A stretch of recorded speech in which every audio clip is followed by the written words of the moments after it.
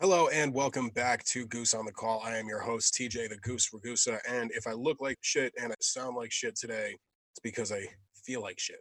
I am getting over a double sinus infection and a lung infection right now. So that's the reason that I sound the way that I do. And obviously, not ideally what you would want going into a fight week. Obviously, this week we have Flex Fight Series 7 on Friday.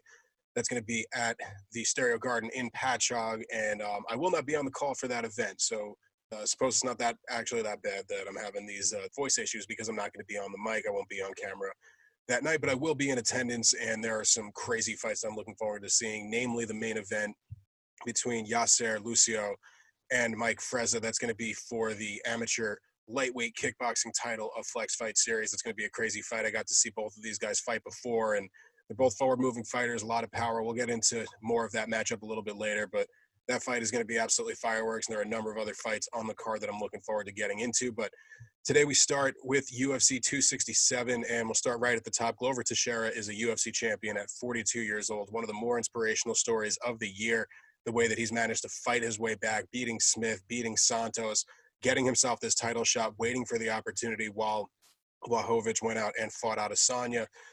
Comes back in pretty dominant performance. There was never a moment that the fight was really out of his control. It looked like Jan was probably going to be the better striker as predicted, but Glover able to maul him, get on top of him early in the first round again and again in the second round, finding that rear naked choke submission. And again, a lot of people saw this coming. A lot of people didn't.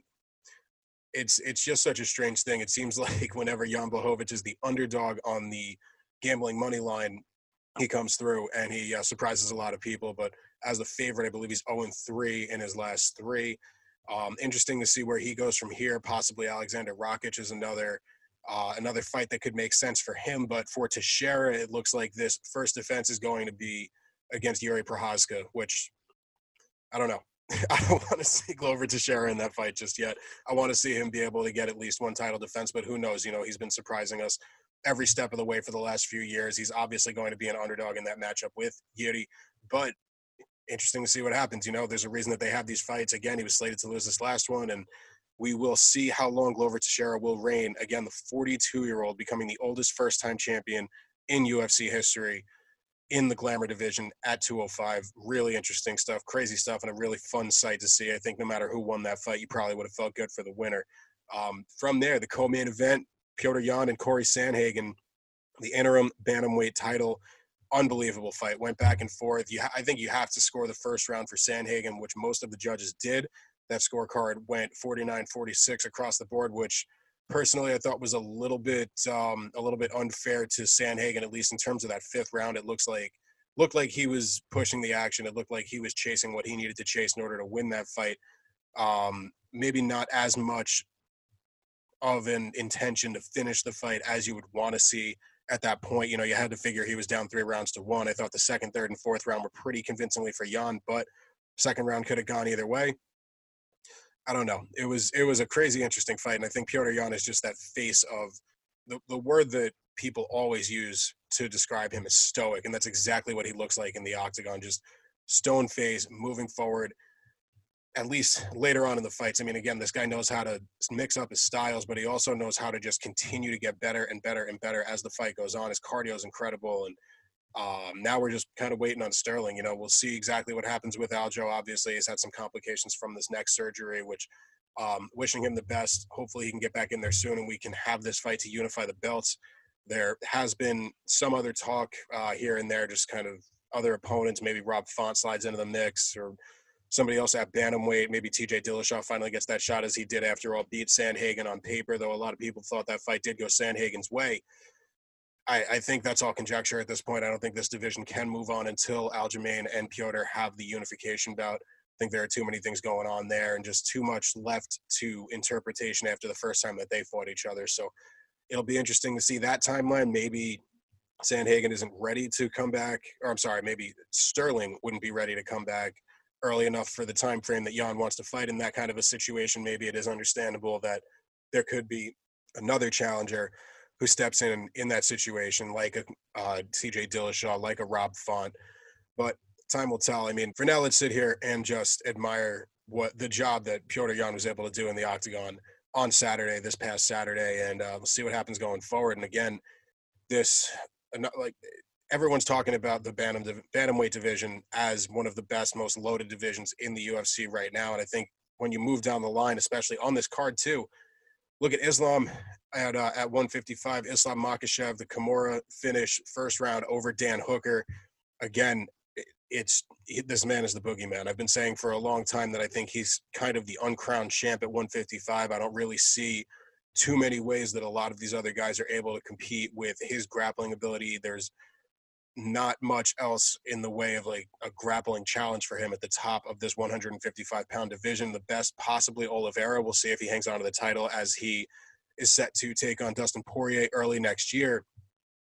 Going to be very interesting. I mean, that division is loaded from top to bottom. You look at Oliveira, Poirier, McGregor's still sitting in the background. I mean, I don't know how relevant he really is to this conversation, but Beneil Dariush is sitting there at the top this upcoming weekend at UFC 268. We have Justin Gaethje and Michael Chandler in what is an apparent title eliminator, though Islam would have something to say about that after this big win over Dan Hooker. Going to be very interesting to see how this all plays out. I think Saturday is going to loom large in the trajectory of this division as it moves forward. And I'm very interested to see that. We'll get into, I don't want to speak too much just about the 268 card just yet, as we are going to get into that. That card taking place this Saturday, November 6th at Madison Square Garden, right in our backyard here in New York. Won't be in attendance at that event like I had promised on Twitter that I would be. Got a 80s theme party at my buddy's house for my birthday, and I did not get the press credentials that I wanted to from the UFC, and I'm not sitting there trying to shell out $400 for a ticket. So I will be watching on pay-per-view from the comfort of my buddy Fred's living room. Shout out to Fred. Volkov and Tybura, I mean, that fight happened. It was a fight. It was a heavyweight fight. Volkov did what pretty much we expected him to do. I think Tybura showed a little bit more on the feet than a lot of people were expecting, but that fight pretty much went as expected. And I mean, you look at the top of this heavyweight division, I'm just not sure where Volkov goes from here. The Jairzinho Rozenstruik fight is there. I think that would be a really interesting stylistic matchup, but a few things need to happen if Volkov is going to make a legitimate run at this heavyweight title with so much going on up at the top. It could be interesting to see Volkov take on the winner or the loser of Derek Lewis versus Chris Daukaus. I know he obviously has the fight with Derek Lewis already in the past. It would be interesting to see that one run back. Again, that first fight, a very much a come-from-behind victory for Derek Lewis. It looked like Volkov was kind of dominating a lot of the fight, and then later in that third round, 10 seconds left, actually. Wow, now this is all coming back to me. 10 seconds left in that fight. Derek Lewis lands the knockout shot, but up until then, it looked very much like Volkov was going to win it on the scorecard, so I would like to see that one run back, possibly another interesting matchup. But again, really just looking for options here for Volkov at this point. The guy wants to stay active, and he wants to keep fighting, wants to keep working towards the title, so I think that's a fight that could make sense. I think Jairzinho could make sense. Time will tell. But another guy that I really want to talk about on this card, Khamzat Chimaev, erasing all doubt. Everybody thinks, oh, he's got the COVID. He's throwing up blood and everything in the sink. He's thinking about retiring.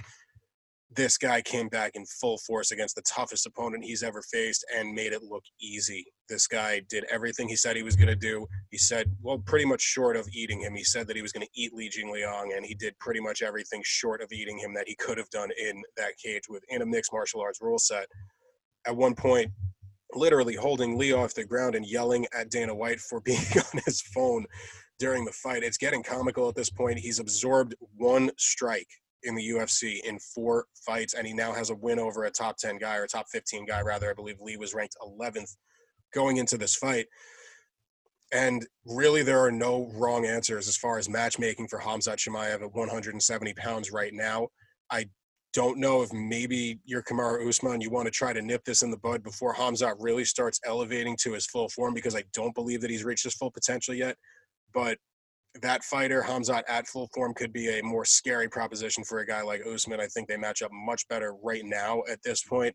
Again, that's kind of a lofty goal. Khamzat called for the title shot, as naturally you would, but he will smash anybody you put in front of him.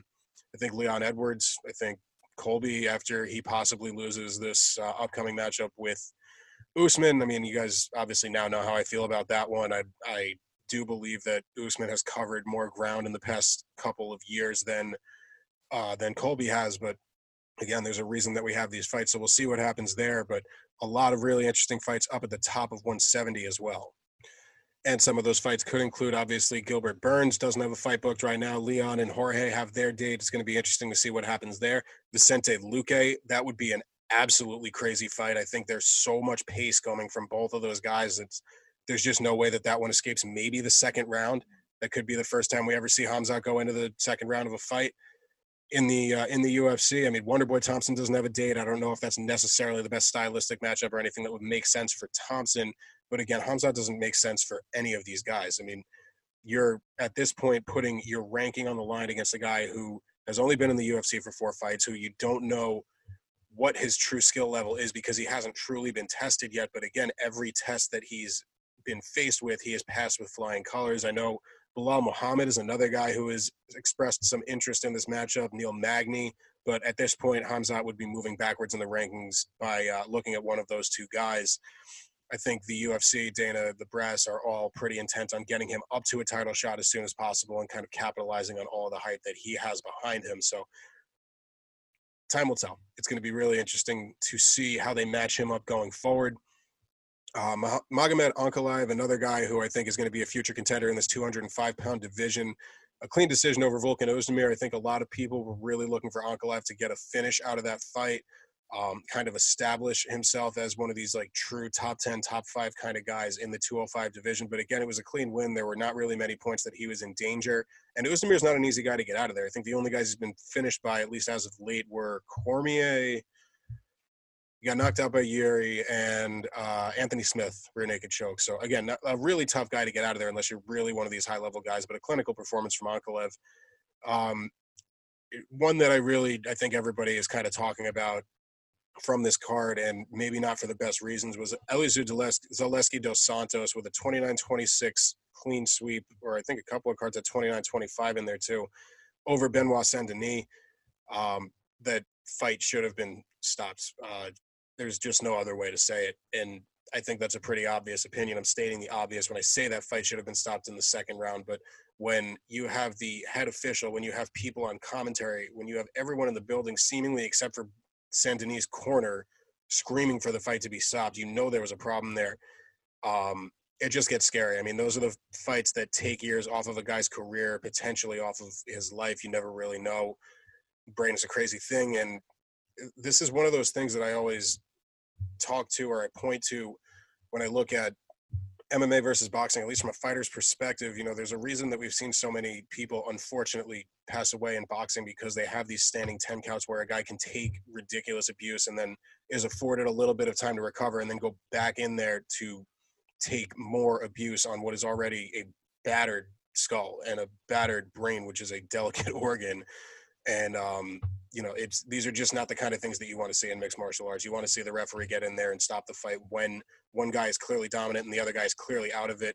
When someone's not fighting back and they're just continuing to take abuse, it's just a really hard thing to watch, and it could potentially take away from Saint-Denis' ability to build back. So I believe that was referee Kiselev, if I'm pronouncing his last name correctly. He was removed from his other assignment of the night, which would have been Ankalaev versus Ozdemir. And rightfully so. You know, it sucks, but we do kind of see some weird judging and some weird officiating once you do get outside of the U.S. and the UAE Commission having a guy like that on there. I mean, who knows? I don't want to bring the commission into it necessarily or point fingers and say they should have had any kind of more oversight or they should have done a more thorough check of this guy in the background. I mean, I'm sure there have been other instances where this guy has let a fight go on too long if he was so comfortable to let this happen this time. But, you know, regardless of whose fault it is, that was just an ugly, ugly scene to watch. And I hope we don't ever have to see anything like that again. In any case, you know, don't want to take away from Zaleski dos Santos' performance or the toughness that Saint-Denis showed in there. Benoit Saint-Denis is a guy who's shown now that he can walk through some crazy fire and continue to stand as long as the official will let the contest go on. Lerone Murphy moves on to, I believe, now 11-0. Crazy knee knockout. Caught Amirkhani, timing coming in. Just got the read on it, man. Every time he went switch stance, he saw that Amirkhani was shooting in kind of blind and head first. So he set it up, came in with that switch knee, and it was just, bam, man, right on the chin. I believe he landed like right here, kind of on the neck area, and Amirkhani was done right away. Really, really nice knockout from Lerone Murphy. And then I wanted to talk about Andre Petroski, one of my favorite characters in the sport right now. This guy is hysterical. He was so much fun to get to know on The Ultimate Fighter, to see him take advantage of the opportunity to be featured on The Ultimate Fighter finale, win that fight, win this fight now over Yu Hao Zhang, and doing it by finish too. I mean, in the third round, a guy who, you know, he was pretty much ahead on the cards. I thought it was pretty obvious, but never stopped fighting, and you love to see that, a guy chasing the finish, even though he feels like he's up in the third round. So Andre Petroski, a really bright future. Maybe we get to see him fight against Battle or Tresean Gore after they get back together and finish the business that they didn't get to finish on The Ultimate Fighter. So really interesting to see how that plays out in the future. And Petroski, probably a threat in this welterweight division, or I'm sorry, in this middleweight division. Going to be very fun to watch him continue to progress as a fighter in the UFC.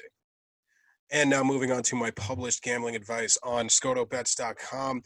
Just a few plays this week. A couple of props were really the only singles, and then we had a parlay in play. Also had a straight money line pick on Amanda Ribas, so that one was minus 165. Put 5 units on that to win 3.03 units. That one cashed. Islam Makhachev to win inside the distance at plus 160 cashed for 1.6 units. That was a 1-unit wager. Another value play, Petr Yan by decision was plus 150. Nailed that at 1 unit to win 1.5. The losses on the night were Blachowicz by knockout or technical knockout at plus 110. Lost 2 units on that one. And we had a home run parlay in play that missed just by the last leg. That was Ibas, Ankalaev, Volkov, Yan, and the loser on that parlay was Blachowicz. Maybe that's why we want to limit these parlays down to 3 or 4 legs. But would have been a 10.53 unit win if Blachowicz was able to pull out that defense. However, bad read on my part, and we were lost 2 units on that one, 2.5 units actually. So the grand total on the night, 1.63 unit win. Not huge, but we'll take it. We're in the green there. So once again, another card in the green. 5 of our last 7 in the green. Really nice to get that little string of wins going there.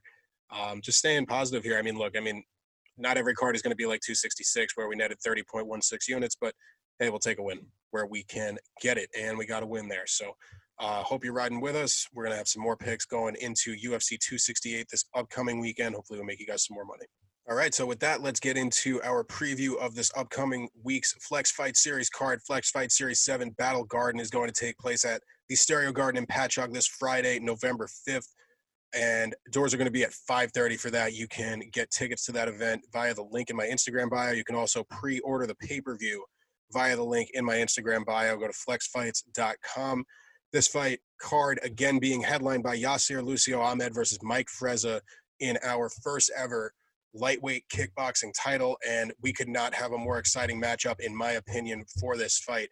Both of these guys undefeated as amateurs so far in their kickboxing careers, both young guys with a lot of power, both orthodox fighters. They're going to have that nice mirroring stance, and both guys throw that right hand like their lives depend on it. Every strike is with intent.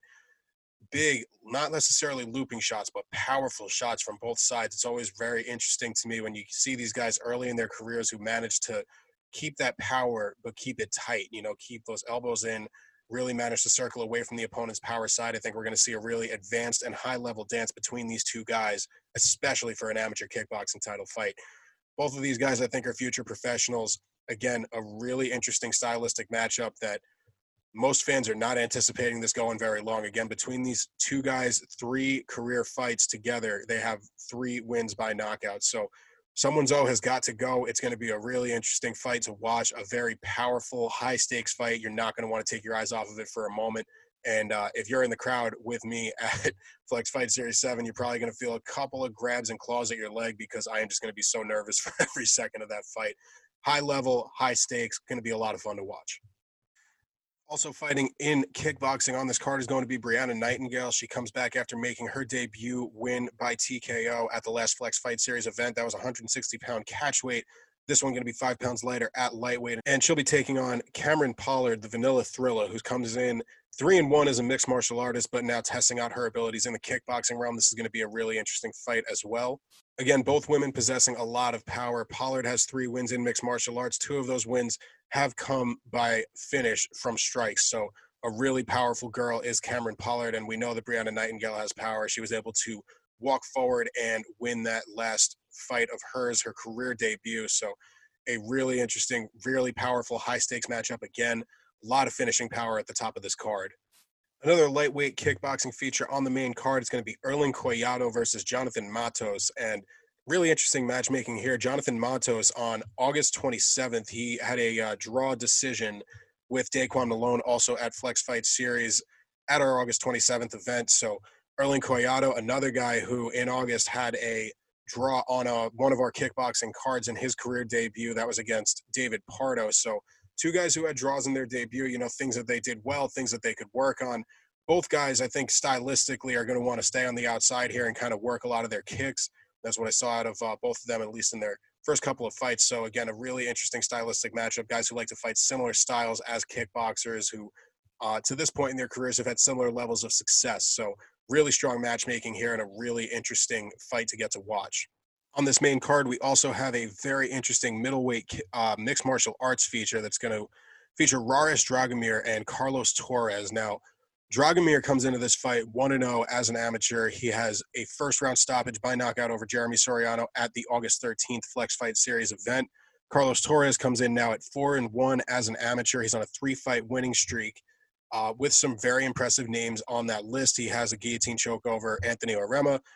He has a win over Mackenzie Head, and he also beat Mike Basile at the June 27th event with Jackhammer Productions. So really high-level fight coming in here in the mixed martial arts realm.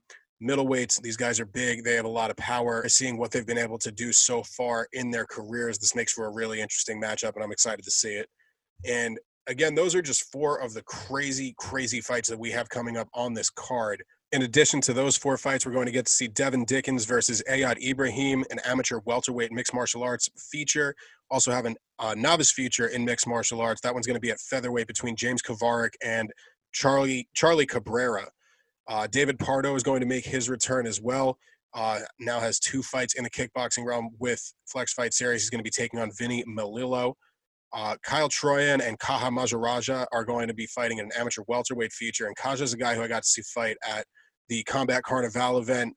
He had a knockout win, disqualified because of illegal strikes on the ground, but this one is going to be outside of novice rules. We no longer have to worry about that. And he's a very, very high-level guy. Really interested to see what he's able to do working out of AMA, another very high-level gym. So we will see about his fight, as well as in a middleweight kickboxing feature. We're going to get to see Ruel Purge versus Matthew Tribal.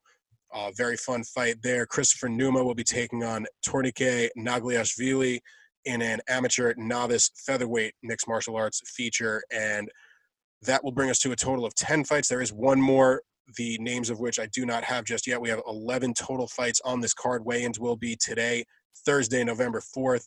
And you can catch that action via the Flex Fight Series Instagram account. So head on over there if you haven't already.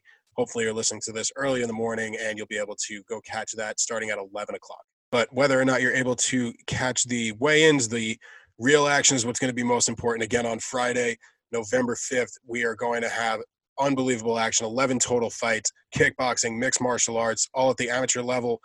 Really exciting stuff from the Stereo Garden in Patchogue. Hope you're able to make it. If not, hope you're able to catch the pay-per-view. Hopefully I'll get to see you there. All right, so now let's get into the interviews. The first of which I have for you today is a follow-up with Marco Barriondo after his victory over Naquan Calderon. He won that career debut that we were talking about in the first episode. He won that fight by armbar in the second round, but there was a lot more to it than that, and he's going to fill us in on that, as well as some other things that are going on in his personal career, as well as around the Warriors Nation gym. Let's get to that right now. All right, so I'm back here with Marco Barriondo following his huge submission victory in the second round by armbar over Naquan Calderon at Flex Fight Series 4. And Marco, you're also the first repeat guest of the show. How are you feeling today? Today's Monday, and following the fight, you look good. How do you feel?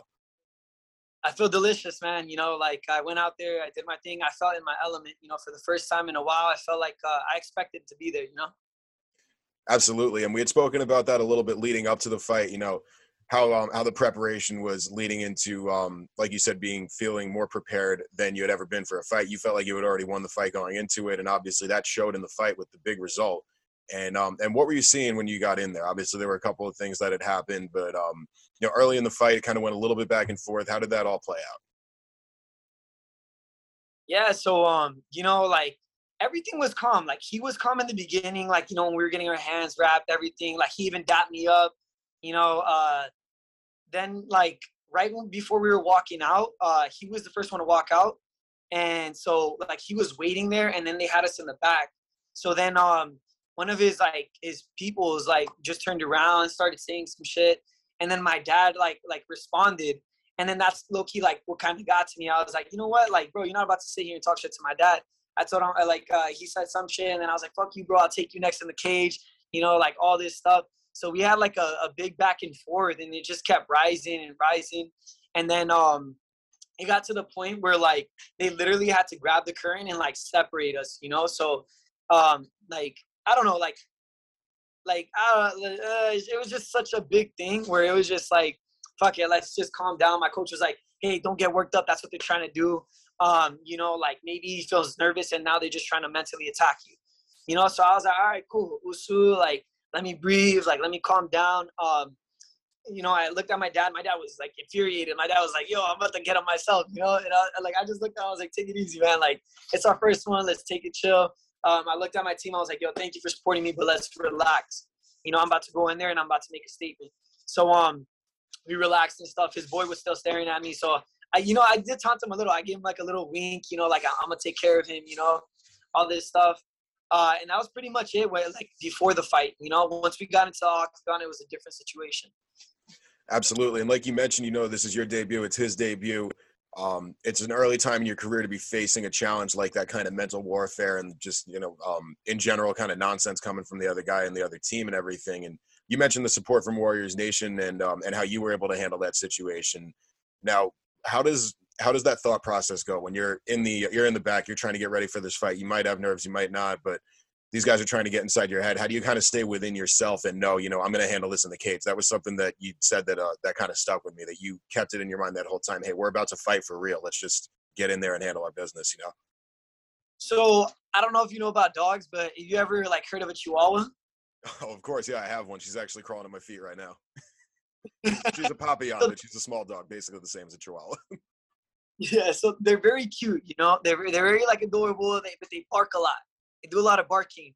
And even if they do bite you, it's like a little nibble, you know? So I felt like it was all talk, no bite. You know what I mean? So for me in my head, I'm just like, there's no point in like, you know, giving them some blah, blah, blah, and then going into it and I'm not even going to hit you. Like, I'd rather give you something that's more effective and like inflict that on you than just tell you like a couple words that's not going to do me any good. You get what I mean? Like, Absolutely. I didn't work hard just to sit here and do what I could have done in the street. You know what I mean? Exactly. Like you said, you know, we're leading up to an organized fight here. There's no reason to kind of get into it in the back or whatever. But mental warfare and everything aside, you did go into the cage and, like we said, handled your business. Second round submission by armbar.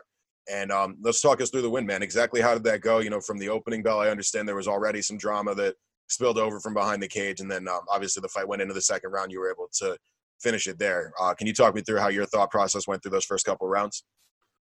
Yeah. So the first round, I'm a very calm dude. You know, like at the end of the day, I'm gonna respect you if you're standing across from me. Like if we're seeing eye to eye to be able to fight each other, I got the utmost respect for you. You know, because you took your time of the day, or you had enough like faith in your skill level to be able to face me. You know, so I like I humble myself when it comes to that. So what I did was I was like, hey, bro, like we're touching gloves, and he said, yeah. So when I went to touch gloves, he pump faked the touch of the gloves, and he hit me with an overhand, but I kind of like saw it coming, so I kind of looked away and pushed off a little bit, so it skinned me. But then he kept talking shit after he did that. He was like, "What's up? Like, what's up? This and this." So I was like, "Fuck you," and then I took him down, you know.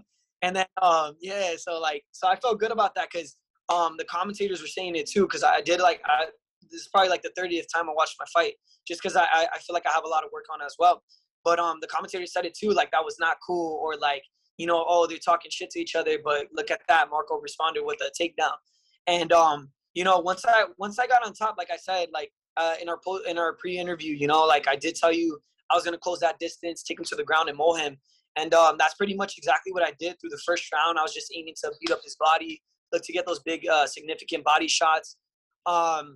You know, once I eventually did end up getting on top, and like getting on full mount and getting that head and arm choke, he got saved by the bell, you know. So that, like, I was a little upset about that because I did want to, you know, finish in the first round, but that's where you got to like pull through and say, hey, you know, you do have your ups and downs. Not everything's going to be perfect. So I thought about it the second round.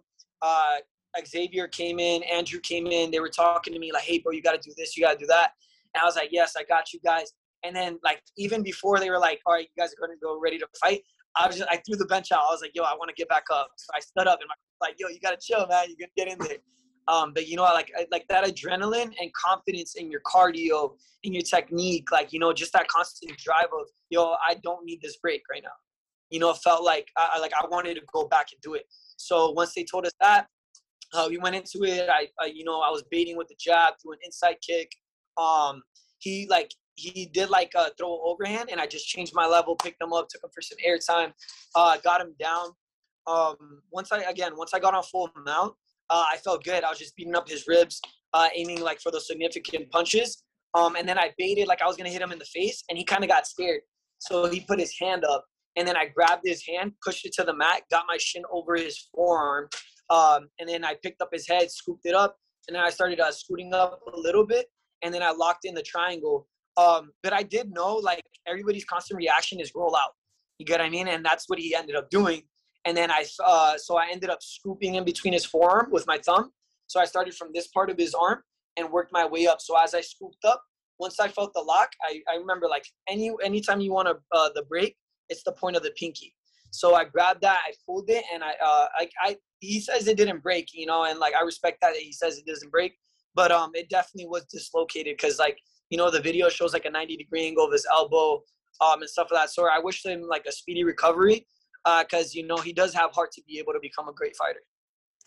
And that really shows a lot about you right there. I think a couple of things that you said in that last statement, like how you said finishing up, you know, first of all, you know, it's like you said, it's a sport, and it's a sport of respect, and you do show a lot of grace there in hoping that your partner or your opponent rather is going to make a speedy recover from that injury. And you also mentioned earlier your version of the mental warfare, while your opponents might have been, you know, and his teammates doing it verbally behind the curtains before the fight starts. Your mental warfare came in the form of throwing the stool to the side and getting ready for the second round before anybody else was ready for it, you know, and having that confidence in your cardio, like you mentioned, and having that preparation. Can you speak a little bit to how that helped to earn you this victory?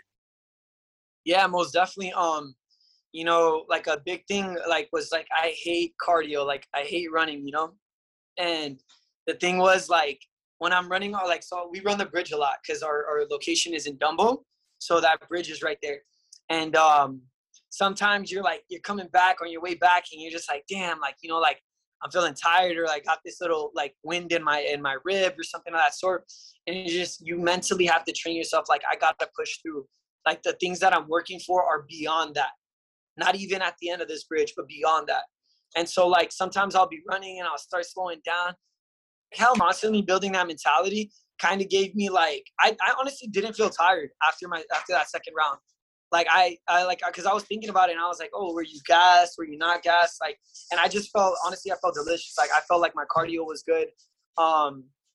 You know, I didn't display a lot of my striking, but definitely, like, I told everybody, I don't think there's any point in, you know, playing patty cake with the guy as opposed to just sticking to what I'm good at and just taking him down and, you know, dominating the whole fight. It's like get a game of chess. You know, you're not gonna sit here and you know, give up your horse or your king or your queen. You know, like, might as well just use your pawns. Like, you don't have to go and be flashy. You know, like, it's just quick and easy, I guess.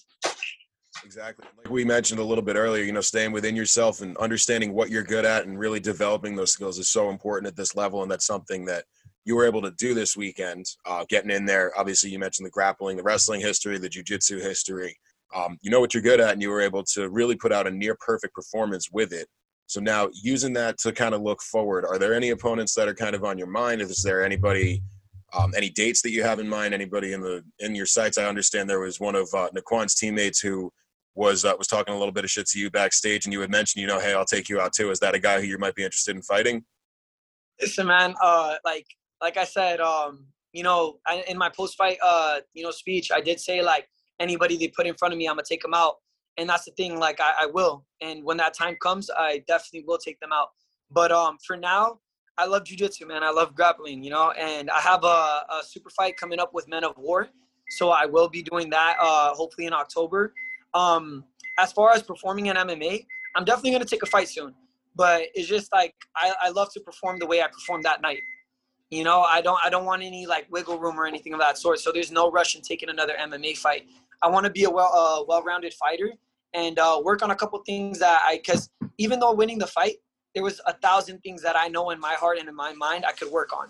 Because next time I step in that stage, I want to like put on a great performance. You know, like I want to win the crowd over again. You know, and I want to do it in style. There's no point in giving it like 75% of what I got when I got a whole arsenal that I could pull up with the next fight, you know?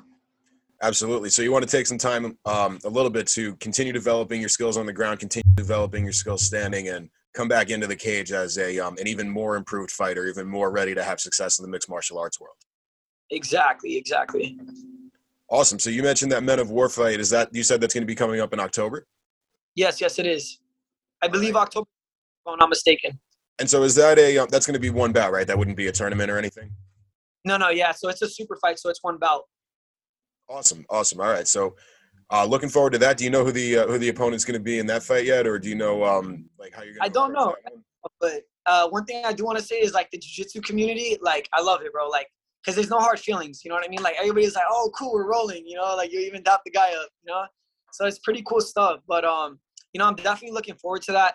I love rolling, like I said. And definitely, you'll definitely see a different game as opposed to, and a different approach as far as MMA and jiu-jitsu. Absolutely. And we always talk about that tight-knit group that you guys have at Warriors Nation. What's the vibe in the gym like now? You know, obviously you guys had a few wins on Friday night. You and Iqbal had the big win by knockout. So kind of where does that balance lie right now within the gym, celebrating those wins and everybody else kind of learning from what you guys were able to do and carrying that into their next fights? Yeah. So one thing I do want to say is like our family is like very supportive of each other. So obviously when we won, it was like it's a win for everybody. You know, like it's not I won, it's we won. You get what I'm saying? So like we're very grateful for each other. There is a lot of construction going on in our facility, but we're back at it today. Like today I'm not going to be training because I have like school, I have a couple other things I have to do. But everybody's back in the lab. And like I told them, I'm not coming back to the gym like I won. I'm coming back to the gym like I lost, and I have a million things to work hard for, because our game could constantly be improving. And for my future opponents, I know you guys are out there watching and like looking at my opposed fights, and like I know you guys are going to be studying me, but my game's just going to get better. As far as my teammates, like there's a million things that we're going to be working on together, and we're definitely coming out for you guys. And it's not just one thing, it's not just jiu-jitsu, it's not just wrestling. Like, we're going to come out with some flashy stuff. And I believe in my teammates to be able to go out there and represent us and themselves. Absolutely, man. And we always talk about it. That's one of my favorite things about your gym and about you guys. And one of the reasons that I love to watch you guys fight so much and get to have these conversations with you. So, kind of if there's anything else you want to leave off with just for now, obviously I'm looking forward to seeing all those fights in October. I'm looking forward to seeing plenty of Warriors Nations guys back in the cage. I'm going to be looking forward to your fight. And I understand there are a few other guys from Warriors Nation going to be fighting on the Men of War super fight card. Is there any final messages you want to give to the people before we sign off? I just want to say thanks for supporting me. Definitely look out for me. I'm going to be an issue in this MMA world. And just forever humbled. And for my opponents, I love you guys and I respect you guys. But at the end of the day, once we get in, it's a war. It's a great message to send, man. Marco Barriondo, again, the first repeat guest of Goose on the Call. Also a winner by submission Friday night at Flex Fight Series 4. 1-0 now as an amateur mixed martial artist, looking to build on that career. Looking forward to seeing you in there again, Marco. Thank you, Lewis. Have a good one. You too, brother.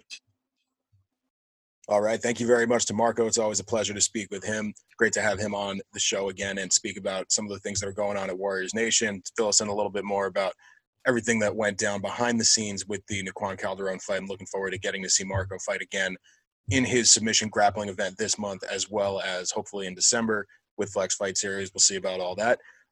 For now, I have another interview for you today, this one with Danny Maldonado, a teammate of Marco Barriondo. Danny is a professional fighter who spoke to me a little bit before his previous fight against David Giuliano with Maverick MMA. last month. So this was some of the things that he had to say going into that, and I thank him for taking the time to sit down and speak with me as well. All right, so I am here with Danny Maldonado, the two-time Triton Fights flyweight champion, currently the number 5 ranked flyweight in the state of New York, fighter out of Warriors Nation. Danny, how are you doing today? Good, man. How you doing? Can't complain. Things are good. Thank you for joining me today. I really appreciate you taking the time. Thanks for having me, man. Appreciate it. So we were talking a little bit before about how this is going to be your first fight with Warriors Nation, and you had come from a different gym before that. Can you talk a little bit about that transition and what was so attractive about the Warriors Nation guys and Coach Xavier Pagan? Yeah, I mean, I was always I was bouncing around gyms, especially with COVID. Things got shut down, so there was no really like places to go. So I used to like teach at a gym, and I would have all these pro fighters and amateur fighters come and just spar and just like, you know, under the table, nobody knew about it. So then Warriors Nation, before they were actually, I think, Warriors Nation. So like just a group of their guys came and we just bonded, and I was like, oh, these guys are pretty cool. And they had like this this kind of family-esque thing going on. So like, you know, they were very positive. They had a lot of young, talented guys, and you know, like our personalities, we meshed together. So I decided like these are the guys I want to be with. These guys are super talented. They're super cool. They're super humble people. So I just want to be a part of that. Absolutely. And I've heard that from a lot of the other guys who have interviewed from your gym, and that family mentality is something that keeps coming up. Can you speak a little bit more about that point? Yeah, I feel like there's no egos in the gym. Like, I mean, everybody has their thing. Like, you got good wrestlers, you got good strikers, you got good jits guys. But at the end of the day, we're all here to help each other out. And a lot of gyms say they do that, but they don't. Like, I've been at really solid gyms, like all over the East Coast, and they promote that, but they don't really have that.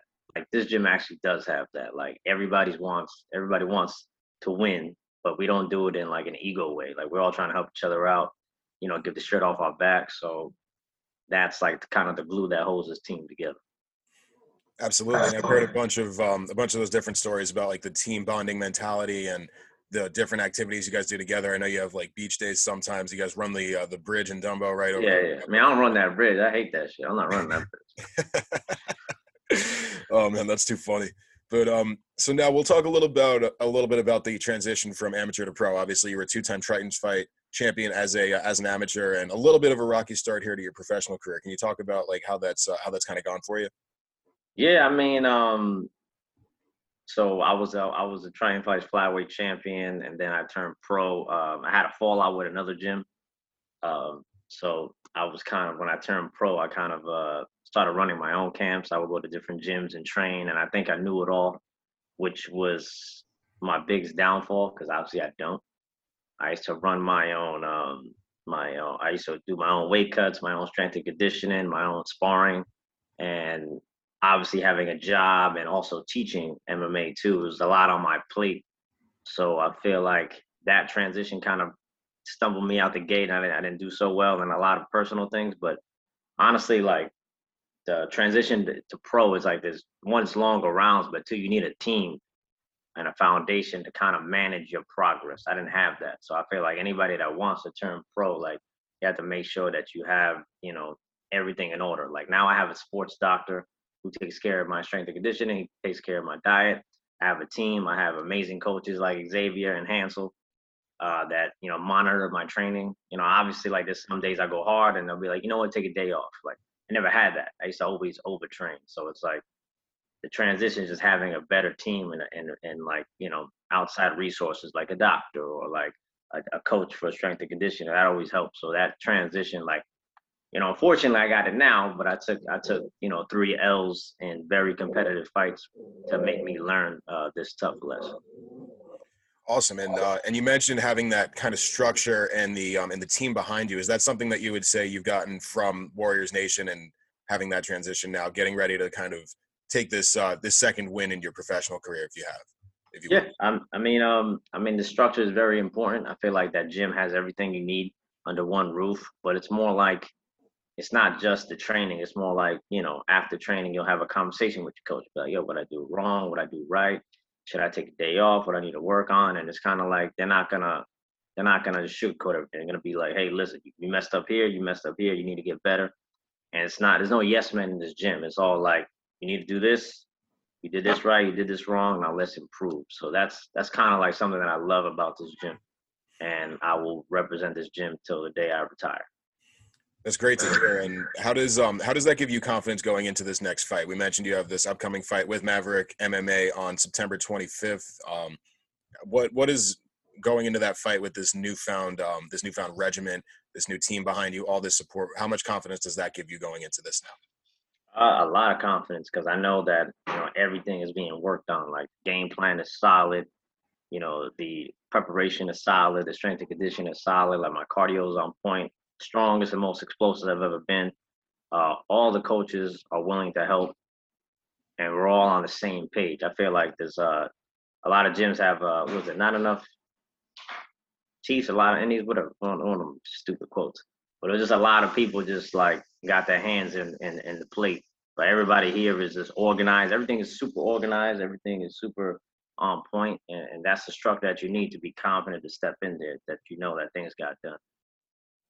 100%, man. And now, talking a little bit more about this upcoming fight on September 25th, have they given you an opponent yet? Do you know who you're going to be fighting?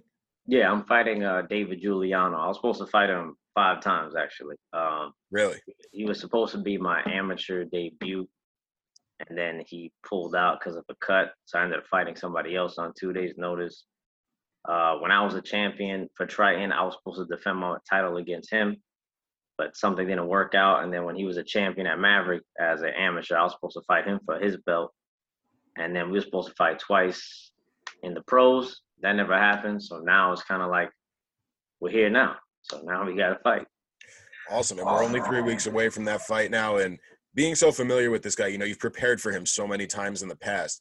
Does that also lend you some confidence going into this fight, knowing like you've seen what he can do, you know what he's going to be about, and you kind of have your own game plan going into it? Yeah, I mean, like, one, we're actually friends. He's a nice guy. Like, we talk a lot. We even actually talked like last week, and we're fighting. So it's like, he's a very nice guy, and I know he's super talented. He has a really good ground game. So he's a really good grappler. He comes from a solid team. But I don't see anything that I'm worried about. I feel like I'm super prepared, so I don't see how I could lose this fight wherever it goes.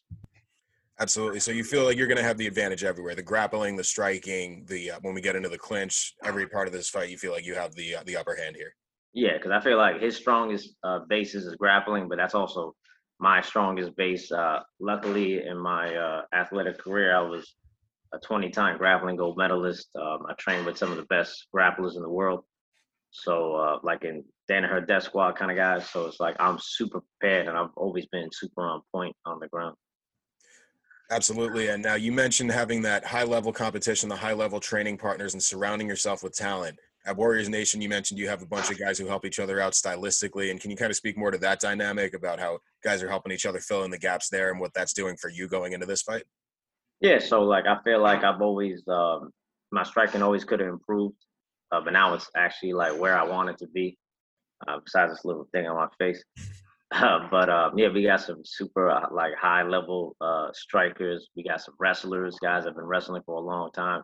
We have some talented jiu-jitsu guys. So it's just like there's so much skill in that gym that like if you're neglecting one thing, like it's there for you to fix it. If you like feel like you need help with this, the resources are all there. So you have no choice but to become well-rounded, or you're gonna get smoked in the gym. Absolutely. It's kill or be killed in there, right? And that's one of those things that I think really helps to contribute to a strong gym dynamic. And another thing that really can help contribute to that is when you said we keep mentioning the high-level coaches, and Xavier Pagan, one of the things that I always hear about him as a striking coach is that a lot of things that he teaches are really focused on the finer points, right? Like the finer points of footwork and the finer points of the fundamentals, staying away from the power hand, that sort of thing. Can you speak to how that's helped to develop some of your striking ability? Yeah, I'm a big advocate in footwork. Like I love footwork, and like since he also does, it's kind of like we just click, and like his whole style of striking is like I fell in love with it. It's beautiful. It's like you can just knock somebody out and you're not going to get hit once, and that's what it's all about. It's about getting hitting and not getting hit. And I feel like we clicked since day one. That's my brother for life, and just like he's never even fought before, but he has so much knowledge that it's like you have no choice but to like gravitate towards his skill.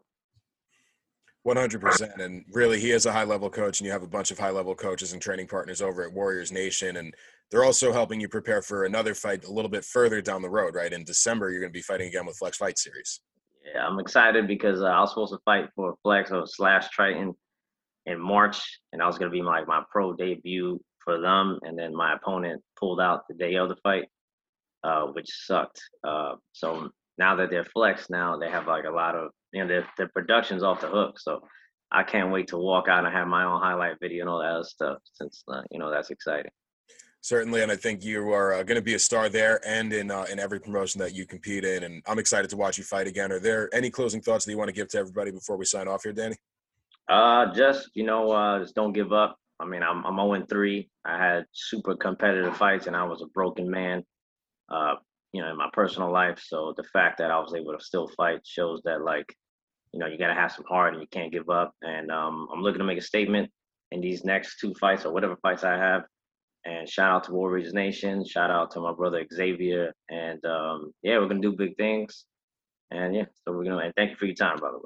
Thank you for your time, Danny. I'm really looking forward to seeing you complete that cycle of perseverance and just not giving up on yourself. It's an incredible story, and I'm really excited to see you go out there and get that first professional win, my brother. Thank you. Cheers, man. Thanks for joining me.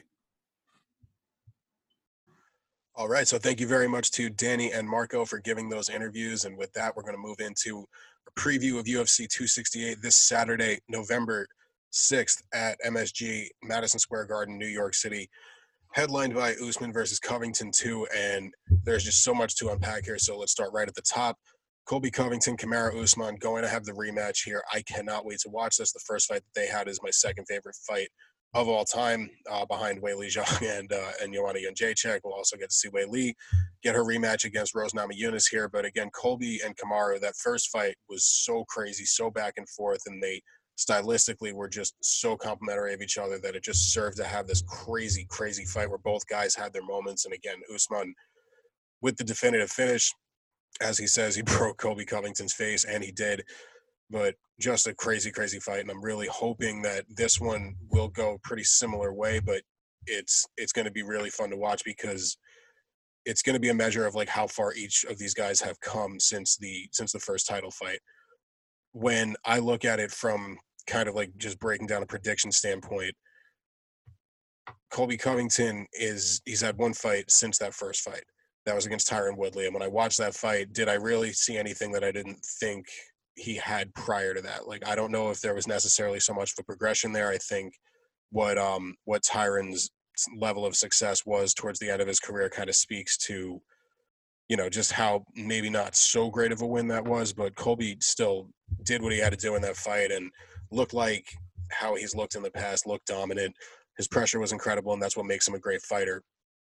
When I look at Kamaru Usman's last couple of fights, against Jorge Masvidal twice, against Gilbert Burns, he's shown a level of progression in each of those fights, especially when it comes to the striking standpoint. And I think that was so highlighted by the picturesque knockout of Masvidal in the last fight on April 24th. So again, I think that there have been strides made there, and that Kamaru is kind of progressing towards this level where, again, now he's the number one pound for pound fighter on the planet.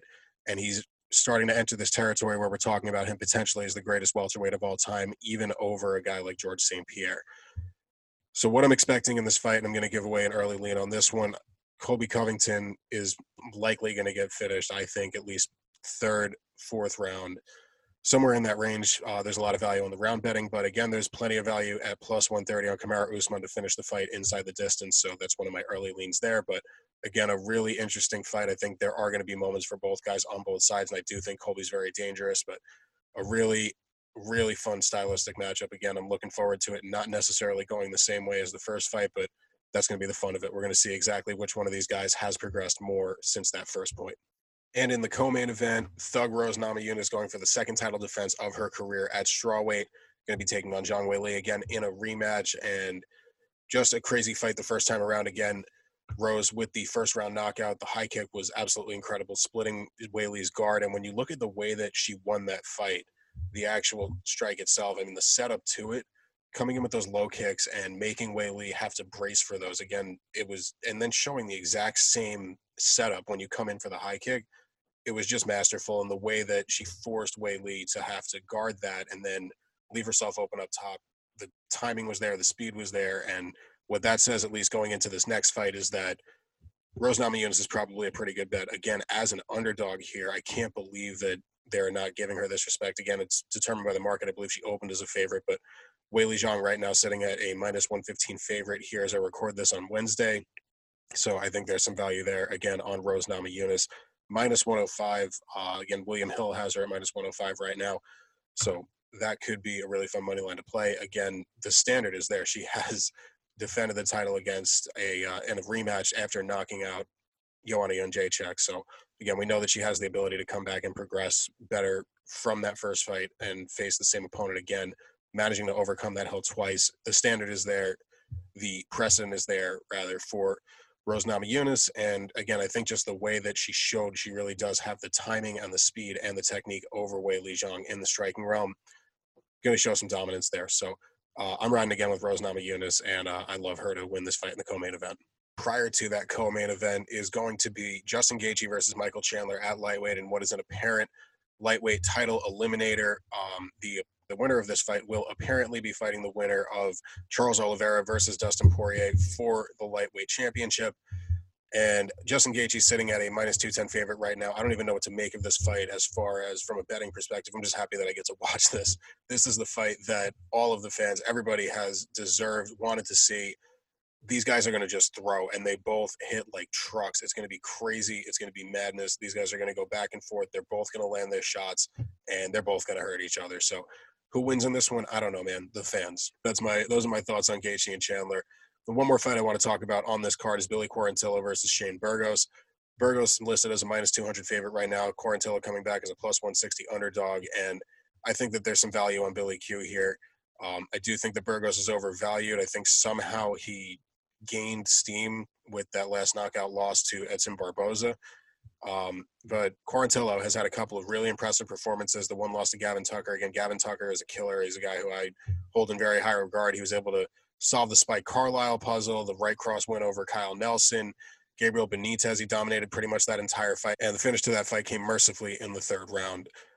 So again, I think that Quarantillo is a guy who's going to be able to stand and trade with Burgos. I also think he's much better in the grappling department. I was very surprised to see him open as an underdog here. So that's another pick that I'm going to give away for free here. Plus 160, Billy Quarantillo. I love him as an underdog in this fight. So those fights and a bunch of others to look forward to on UFC 268 this Saturday, November 6th. Again, prior to that, Friday, November 5th, we are going to have Flex Fight Series 7 Battle Garden. That's going to be at the Stereo Garden in Patchogue. You can get tickets to that event via the link in my Instagram bio at Goose on the Call. You can also pre-order the pay-per-view via that same link. Go to flexfights.com to pre-order all of that. Other than that, check scotobets.com. We're going to have all the official picks up by Saturday morning for UFC 268. Go make yourself some money by riding our picks. And thank you all for listening. Looking forward to the next one.